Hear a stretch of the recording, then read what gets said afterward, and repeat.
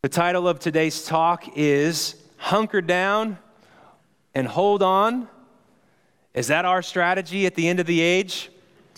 Hunker down and just hold on. If you've been with us, by the way, my name is Chad and I'm one of the pastors here. And just realized there are some new folks today and it's a joy to welcome you. It really is. I know that you could be doing a million things on Sunday morning, like mowing your lawn, watching your East Coast football team lose. I'm just so aware, man. I don't take it lightly anymore when people choose to gather with other believers in a location instead of in their PJs at home. No shame for PJs at home. I love you online. Get some coffee for me if you're watching. But just that practice of getting dressed, getting in your car, putting your safety belt on, driving to a building with a bunch of strangers that are trying to become a spiritual family, braving the vulnerability of being known and of knowing and of being, in relationship with real people. It's messy, it's difficult, it's hard, but I want you to know it's worth it. Because right in the middle of the mess, we're going to find somebody holding us all together named Jesus.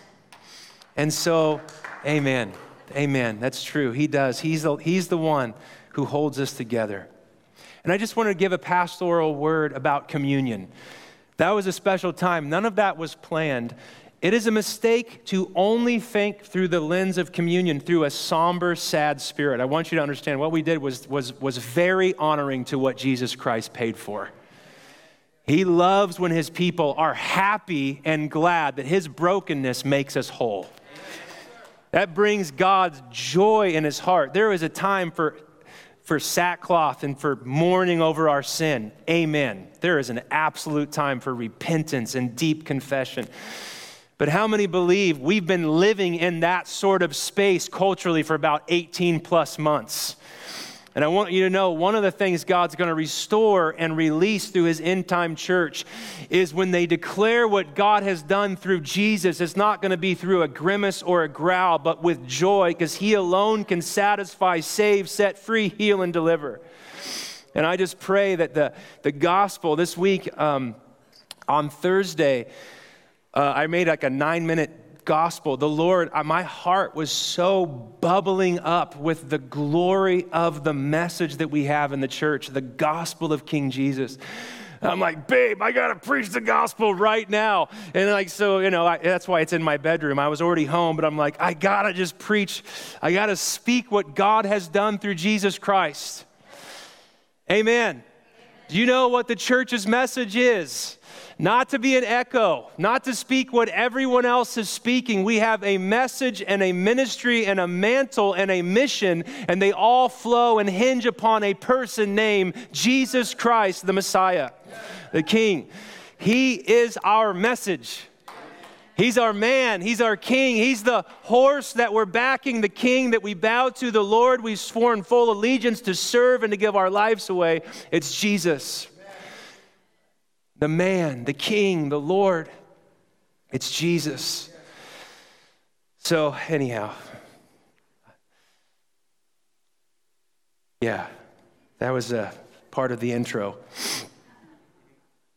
I've been stuck. We're in 1 Peter. We're trying to finish 1 Peter. But that verse again that got snuck up on me in verse 7. 1 Peter chapter 4, verse 7. Get your Bibles, give you time to turn there again. The end, 1 Peter chapter 4, verse 7. The end of all things is near or at hand.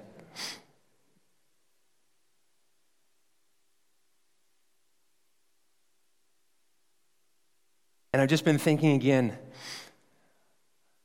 maybe if you're in your 50s, 60s, or 70s, you're already thinking more about the end. I don't know. I'm 37, but I want to spend my whole life thinking about and living in light of the end that is soon to come when Jesus returns. I don't want to spend my life trying to build a name, a platform, a ministry. I want to think about that day, the day of the Lord when he comes, so that every day I can, a little more by his grace, and those days that I fail, I confess and receive mercy and grace.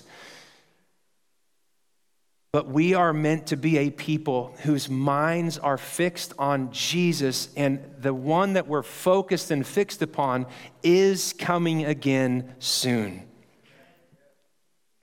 And he is in a, I don't know. I just have to believe he's excited about coming again.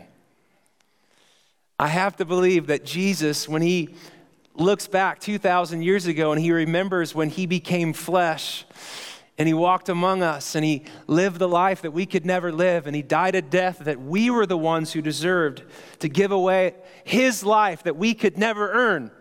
I can't think that for 2,000 years now he's just been building up steam inside of him. I just think about the Son sitting next to the Father. He's like, Dad, is it time yet? Come on, who's ever been away from your spouse or a loved one? And you were just, man, I tell you, every time I try to get home, it's like a flight is delayed. It's time, it's hard, there's like barriers and obstacles. Times infinity, I have to believe the Son of Man on the inside of him right now is like, Father, when do I get to go get and to marry the people that I purchased, my bride, my church? When do I get to go and finish the job once and for all, to bring new creation fully to bear on the earth as it is in heaven? And I just have to believe, friends, you and I are meant to be on a quest, on an adventure, on a journey to discover the zeal, the emotion, the passion, and the desire that is burning in the heart of Jesus for you and me, his people. Friday, I had a day off on Friday, and I took my 4 children. It was a 4 against 1. I was way outnumbered. Amen. I was way outnumbered. And so I'm praying the whole time. Not really, kind of sometimes. You know, as I made us the spot, and my kids go down to the water, and the Bible calls every father, me included, we are not as good or glorious or perfect as the Heavenly Father, and I know that. So in a small way, though, I participate in what he feels when I look at my kids, in a small way. And I remember just watching my kids and, flinging sand at each other's face. And just having a ball, having a blast. And I'm back there. I'm an emotional guy by nature. But I'm back there at the beach, like almost coming to tears because of how much I love my children. Do I always feel that way? Deep down, yes. Yes, of course I do. Sometimes do I? No, okay, now back on the record. And I want you to know, if you're in this room or if you're watching us online, when the Father and the Son, who are together in the throne room at the command center of the cosmos, when they look down and they see us, Father and Son are not indifferent. They burn with passion and zeal to be with us forever. And as I watched, at the beach, I'm just like, there was nothing I could communicate to a 9-year-old, to a 7-year-old, to a 5-year-old, and a 3-year-old. There's no words I could articulate to fully express my value of my children, my zeal for my children, my passion for my children. And in the same way, when God, Hebrews 1, I think this is what Hebrews 1 through 4 kind of means. God spoke to his children, Israel, and the patriarchs, and through prophets and through angels and through the different covenants. And he spoke in all of these different ways, trying to communicate his heart, his law, what he's like. And when all of the paper ran out, he saved his favorite message. He sent the incarnate Word, the Son of God, Jesus Christ, the living Word, so that I just can feel the Father's zeal, like when words fail or when they don't communicate, like he sent his favorite message from before all time began, the message, the reality, the word, the word in action, the word made flesh, Jesus Christ. And if you ever doubt, am I valuable, am I loved, am I wanted, what does God think? I want you to know he spoke his most significant, glorious message when he sent his Son, Jesus Christ. And I'm just back there at the beach on my day off, just hanging, just realizing that I so wanted to express, and I want you to know that God, the end of all things is near. That there is a person, there is a real person, as hard as it is to believe in like the comic book, Marvel, movie, Hollywood way, but there is a real person right now named Jesus who is coming again, and he's not indifferent about his future or your future and our future forever together. He is excited about it. He is. When's it? And listen, because in Matthew 24, Jesus said to the disciples, no one knows the day or the hour. Say that with me. No one knows the day or the hour. Not the angels, not even Jesus. Only Dad, only the Father. So I just have to believe, I don't know. I don't have a chapter and verse. I know Jesus, all of this is in line with Scripture. He's burning with zeal. His eyes are fire. Eyes are the lamp of the body. So I know all of that's true. But can you just imagine, I just can't imagine being the Father. Like, son, take it easy. Quit bugging me. Can you imagine? It'll be soon enough. And I want you to know, the only reason there is a delay. Oh man, I was rereading all these old notes this morning. I got so set on fire. The only reason he has not come yet is because he's still extending grace and mercy and opportunity for those who have not confessed Christ as Lord. It's the only reason. The only reason is because the first description Paul wrote when he spoke about love is that love is patient. And I want you to understand, when Peter, the same guy who wrote the letter we've been looking at for months, in his second letter, 2 Peter chapter 3, he says, I don't want you to misunderstand God's patience, that he's indifferent, that he's lazy, and that he's somehow distracted. He says, no, God's patience singularly means your salvation. He's like, it's not because I'm indifferent or I'm bored or I'm like, I hope these knuckleheads figure it out. He is purposely patient because he wants the world to bow their knee and to confess that Jesus Christ is King, Lord, and Savior. And that's why Peter goes on to say, he's like the Lord is not slow. He may be patient and delayed in his coming, but he is not slow in keeping his promises. Come on, somebody. That's what it says in 2 Peter 3:9. Don't misunderstand his patience. I know Peter wrote 2,000 years ago, the end of all things is near, and 2,000 years removed in a naturalistic, imminent frame where all that there is, post-enlightenment, is what you can touch, taste, see, hear, quantify, measure. We're so physical in our worldview, it's hard to really believe that this word written 2,000 years ago is a word for us today. But beloved, the end is near, and it's meant to jar us and alert us and turn us in and onto what God is doing and what he's about to do in our day. It's meant to alert us.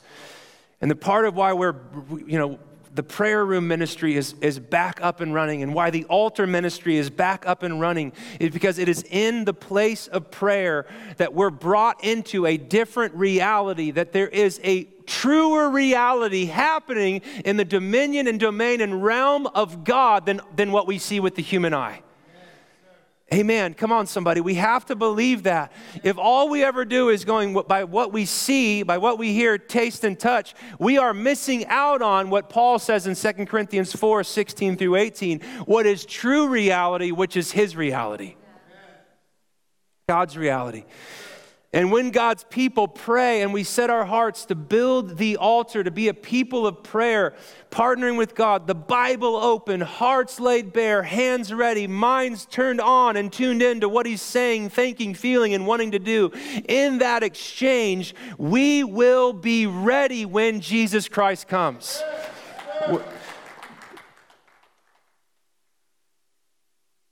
And how many want to be ready? Dressed, well, I love how Jesus is dressed for service and ready. Oil in the lamp. And I'm just telling you what I've been trying to say. This is the third week I've used this verse to preach. We will not be ready unless we ready ourselves to be ready. You have to hear that. You and I, we're not going to coast into readiness.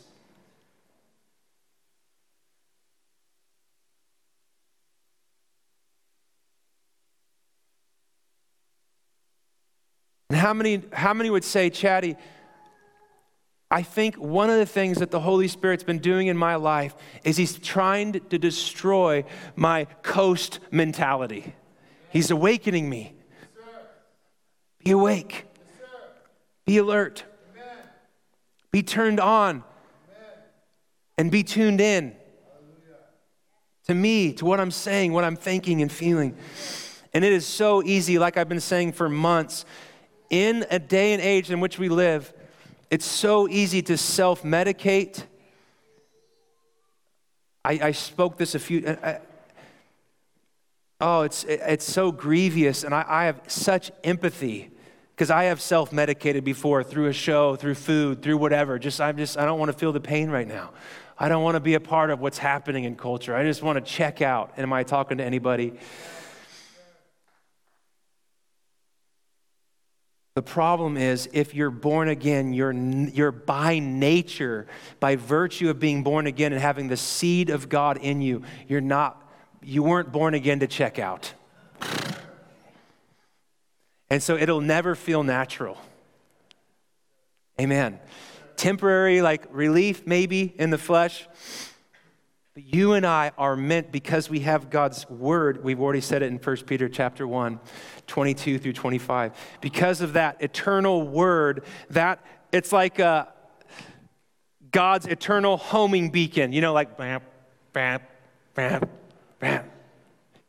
Just tell me to stop. Do you understand what I'm saying? When you became born again, you became concerned with what God was going to do for all eternity.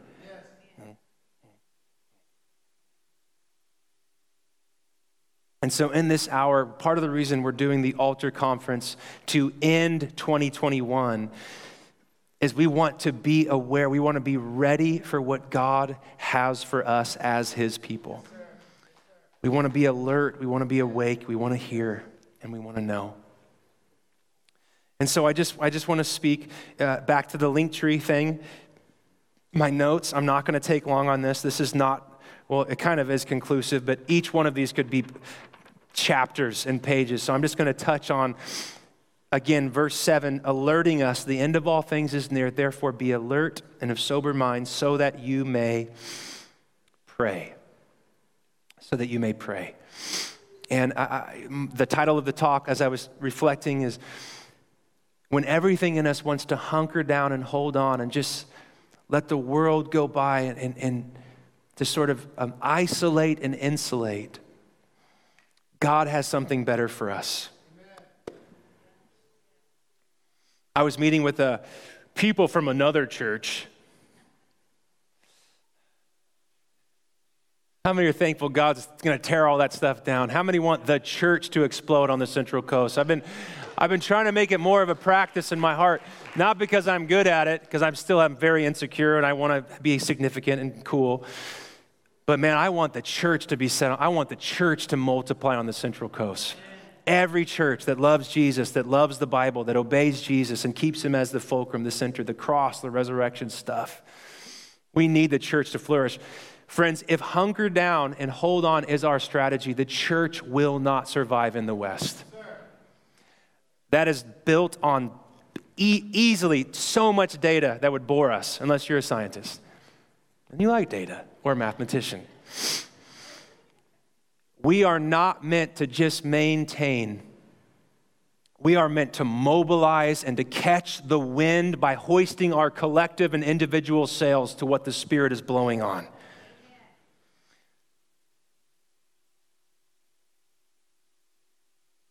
Statistically, Chad, that sounds pretty arrogant. Yeah, it's not. Every letter, basically, that was written, we have the illusion that we're invincible and impermeable and immune to demise and compromise. But I remember one day I was reading Ephesians. I was memorizing some of Ephesians and just meeting with Jesus. And then I'm like, Ephesus is modern-day Turkey.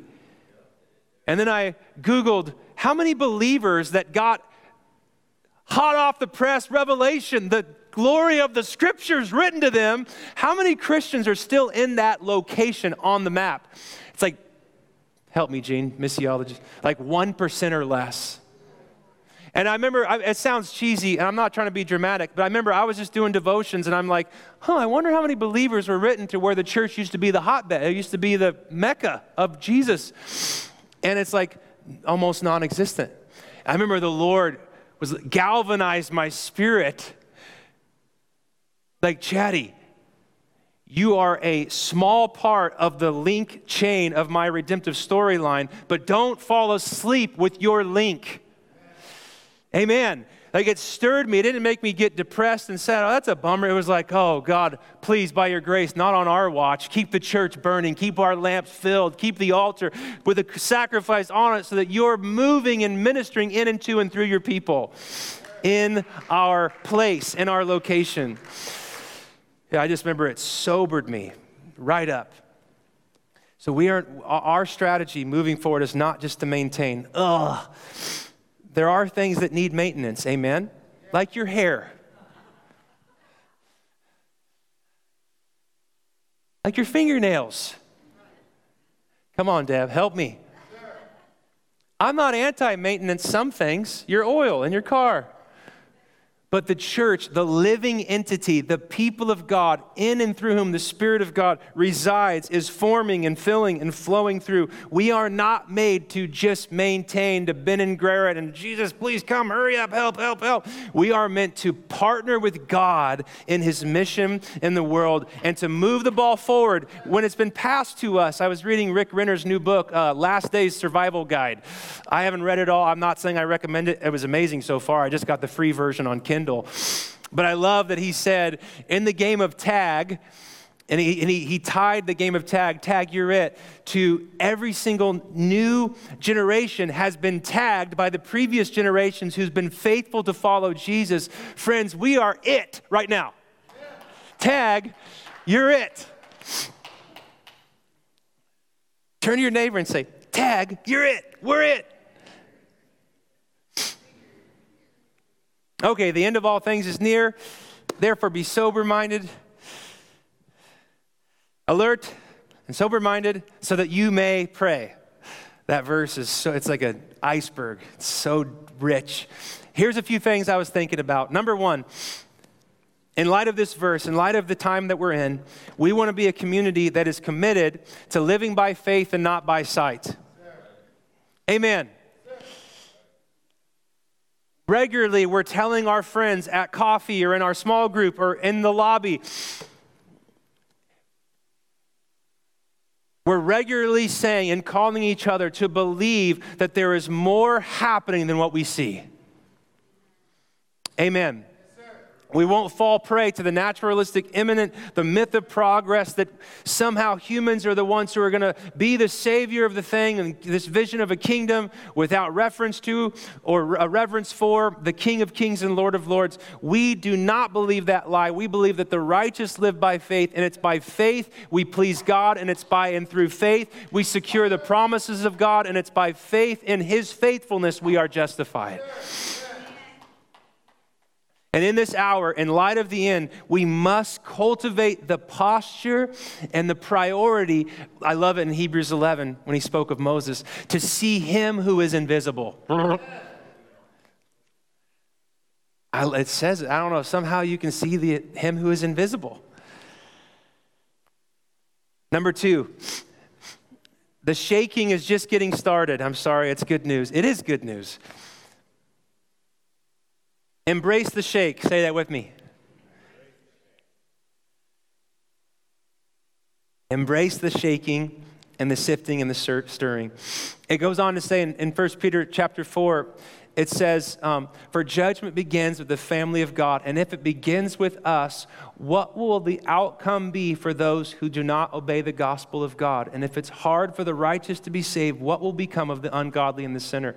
And what Peter goes on to say in 1 Peter chapter 4 is that when God releases his judgments, before the judgment, it is just another manifestation of his ultimate goodness and love, because he wants to bring that which is chaff in our life through the fire of his judgment so that we learn to value and love and pursue his righteousness. The psalmist says when God releases his judgments, people learn righteousness. And how many would say today the lesson of not just learning but loving righteousness in our hour as the people of God is of utmost importance in light of what's happening culturally. The fire, the shaking, the sifting, the stirring reveals what's there,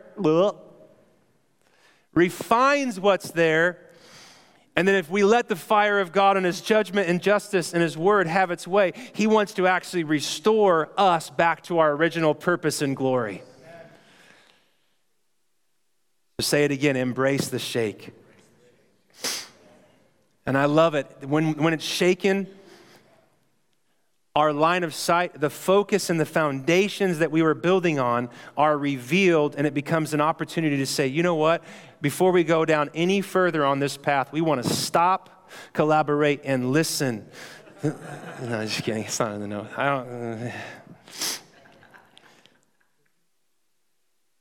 No, we want to ask 2 questions. What is the foundation we're building on? And what is the primary focus of our life? Say that with me. What is the foundation we're building on? And what is the focus of our lives? How many would say your foundation and your focus have been shaken over the last season that we've been through? Raise your hand if that can be true. Why do we embrace the shake, the sifting, and the stirring? Number 3. Because I already preached this like 4 months ago. Because Jesus Christ is worthy and he is worth it. Yeah.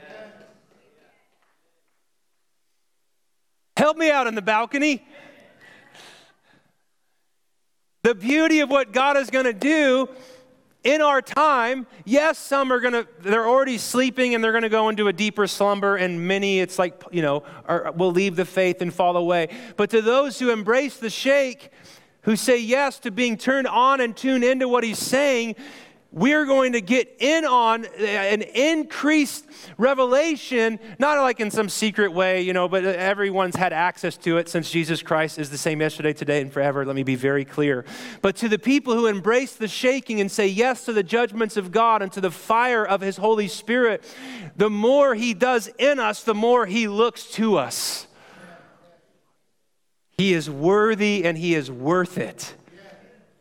And I believe that the days that we're entering, Jesus Christ and what he's done, what he's doing, and what he promises yet to do will increasingly become more of our daily conversations. Come on, how many want to see that happen? Who he is, what he's done, and what he wants to do to become more a part of our daily conversations. Number 4, it is going to be costly. I wrote this sentence. It's a zinger. I don't really like it. Following Jesus will no longer be a recreational hobby one day a week. And this is a good thing. How many would say, by way of testimony this morning, the riches, the glory is found in the day-to-day walk with Jesus Christ? It's not a recreational hobby, once in a blue moon. It's learning to live in friendship and relationship with Jesus day in and day out. Almost done. Number 5. It's all on your notes, so that's why I'm not reading it all. You can go rip it apart, email me, text me, call me, meet me if you have a question. It's going to be costly in the days and weeks ahead to follow and to stand with Jesus. I'd rather tell us that now as the cost is being seen. I just read some missionaries in the unfolding saga in Haiti, obviously Afghanistan and various areas. But right here in our own country, there's people who are standing saying, no, we believe that, faithfulness to Jesus, to the gospel, who are paying a price. And I want you to know what is happening for a select few will increasingly become true of the many. It's going to be costly. And the only way we'll be willing to pay that cost is if Jesus becomes real to us at the center of all that we say, think, and do. That there's a real person we're loving, we're knowing, we're serving, who walks with us, who doesn't abandon us when it gets tough. He stands in the fire with us. And that's why number 5, Pastor Raphael had a great insight. We kind of rebirthed or relaunched our altar ministry this week, and it was a significant week. But cultivating that altar lifestyle, standing before God in prayer, in worship, in His Word, is our weapon to overcome the spirit of the age and a lukewarm heart. Blech. How many have ever suffered from a lukewarm heart syndrome? Me. There is a remedy for a lukewarm heart. How many believe there's a remedy for a lukewarm heart? So we want to continue to build the altar, personally and as a church community. And then lastly, I never got to share this about 9 months ago, and it was some of the strongest stuff I felt like God's given me over the years. And now I'm not even going to get to share it either, but I'll just touch on it. I see all of that as a sequence. Living by faith, not by sight. Embracing the shaking, sifting, and stirring.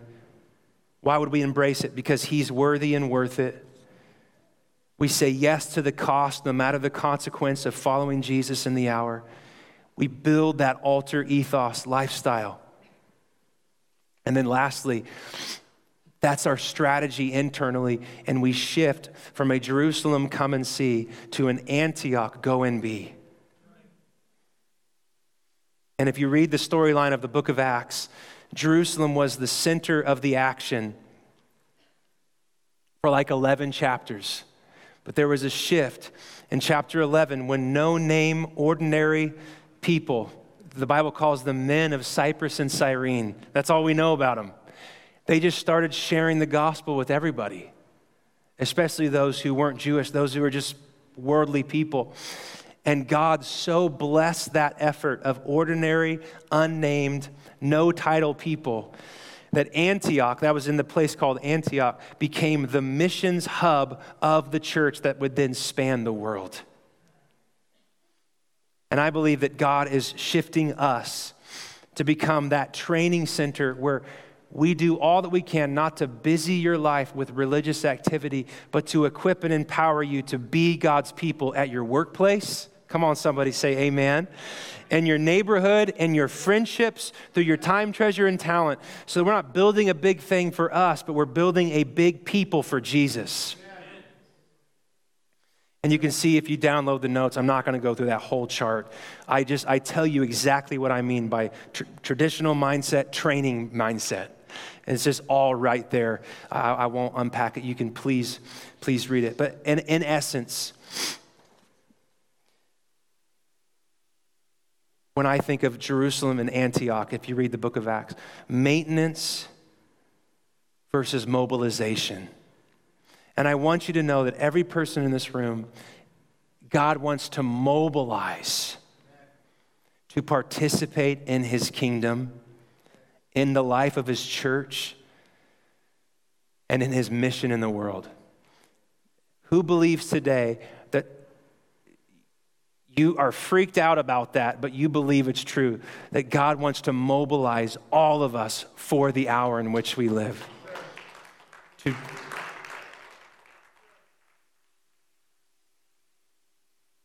And I love it because there's no experts, right? I'm as scared as you are. This week we had some neighbors over, and guys, I have chapters of I'm not bragging right now. I'm just saying if anyone should not be scared, it should be Pastor Bull. We had some friends over in our neighborhood, and some are kind of not necessarily believers yet or haven't gone to church, and I just blurted it out. I'm so nervous. I'm nervous. And I'm a pastor, and you're in my house, and I don't really know what to do. It's like I have two left hands. And that actually broke the ice. I remember in closing, Pippa, I think is her name. Someone Google it. Out of the salt shaker into the world. Someone Google it. One of the most important, you know it? Pippa. Thank you. Pipper? Yeah. I went and saw this church planter in San Diego. He planted like 20 churches. I listened to her like a serial, like 5 hours on YouTube on the way down, and I have the book. It's a classic book on evangelism. I highly recommend it. But in this book, she says this, because we're talking about everyone being mobilized in their workplace, in their world, in their day-to-day life, to be God's kingdom citizen, to be an extension of his body in the world. And in this book, this was probably 10 years ago I read that book, or 15. It's been a long time. She said the very things we think would disqualify us from being useful to God are often the most useful for God in his mission in the world. And I will say, I am a satisfied customer of that insight. When I said to my neighbors, again, some church people, some not, we don't really know what we're doing, we're just trying to do it. And when I said, gosh, I'm really nervous about this, I don't really know everything we're supposed to do, it was like, it didn't make everyone leave my house and go, well, forget this, I'm out. It actually brought everyone closer in. Did you know that none of us are all that good at relationships? None of us are all that good at letting our light shine. I mean, some of us are really good. I can think of a few in the room. But how many would say, what if that insecurity and fear is actually a key that will lock somebody else's door?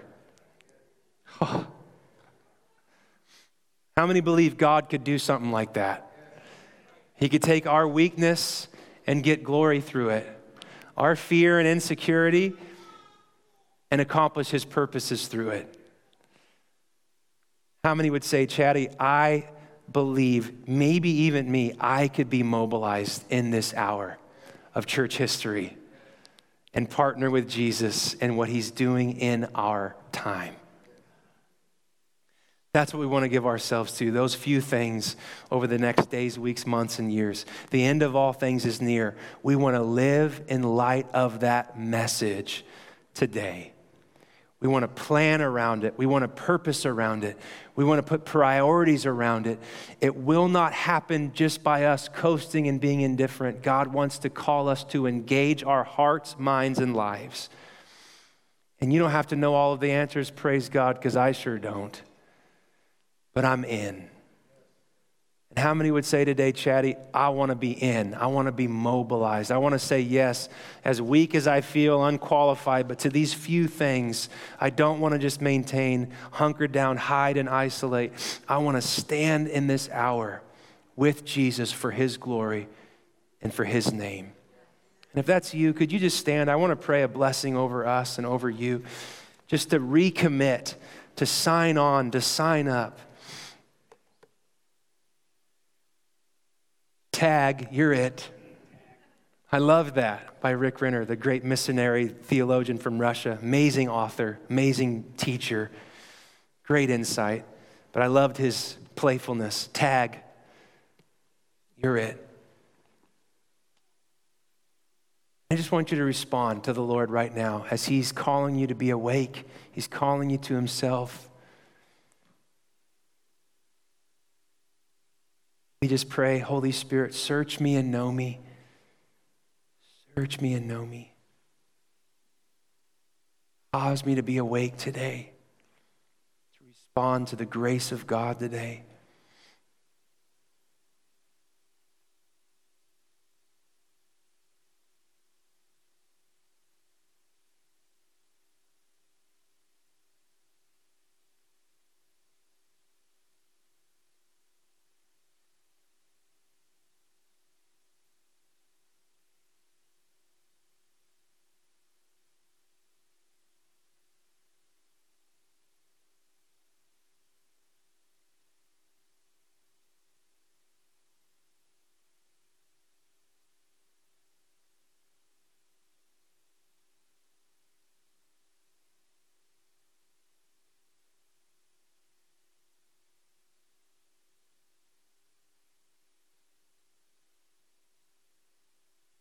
Just say, Holy Spirit, burn in me like a fire all of the dross, all of the stuff that's competing for space that you alone want to occupy. Give him your mind. Say, Lord Jesus, I want your mind. I want what you think and what you see and what you say to occupy my mind. And hold out your hand and say, Jesus, your word says that we are your body, and your fullness fills us so that through our partnership, you are seen, you are shared, and you are shown to those around me. God, I just pray, mobilize us as your people today. Alert us and awaken us to what you're doing. And then I just want to pray this prayer. Can you say, Father, put a hunger for your word in my heart. I want to know you, be close to you, be one with you, dressed ready for this hour. In Jesus' name, amen and amen. Would you guys just receive this benediction and blessing? Amen. Can you just stick out your hands like you're receiving a big old gift?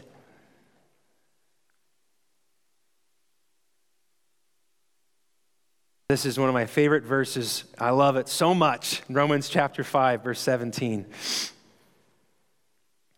For if by the sin of the one man, Adam, death reigned through that man, how much more will those who receive, hear it, God's abundant provision of grace and the gift of righteousness reign in life through the one man, Jesus Christ. Where sin abounds, grace abounds all the more.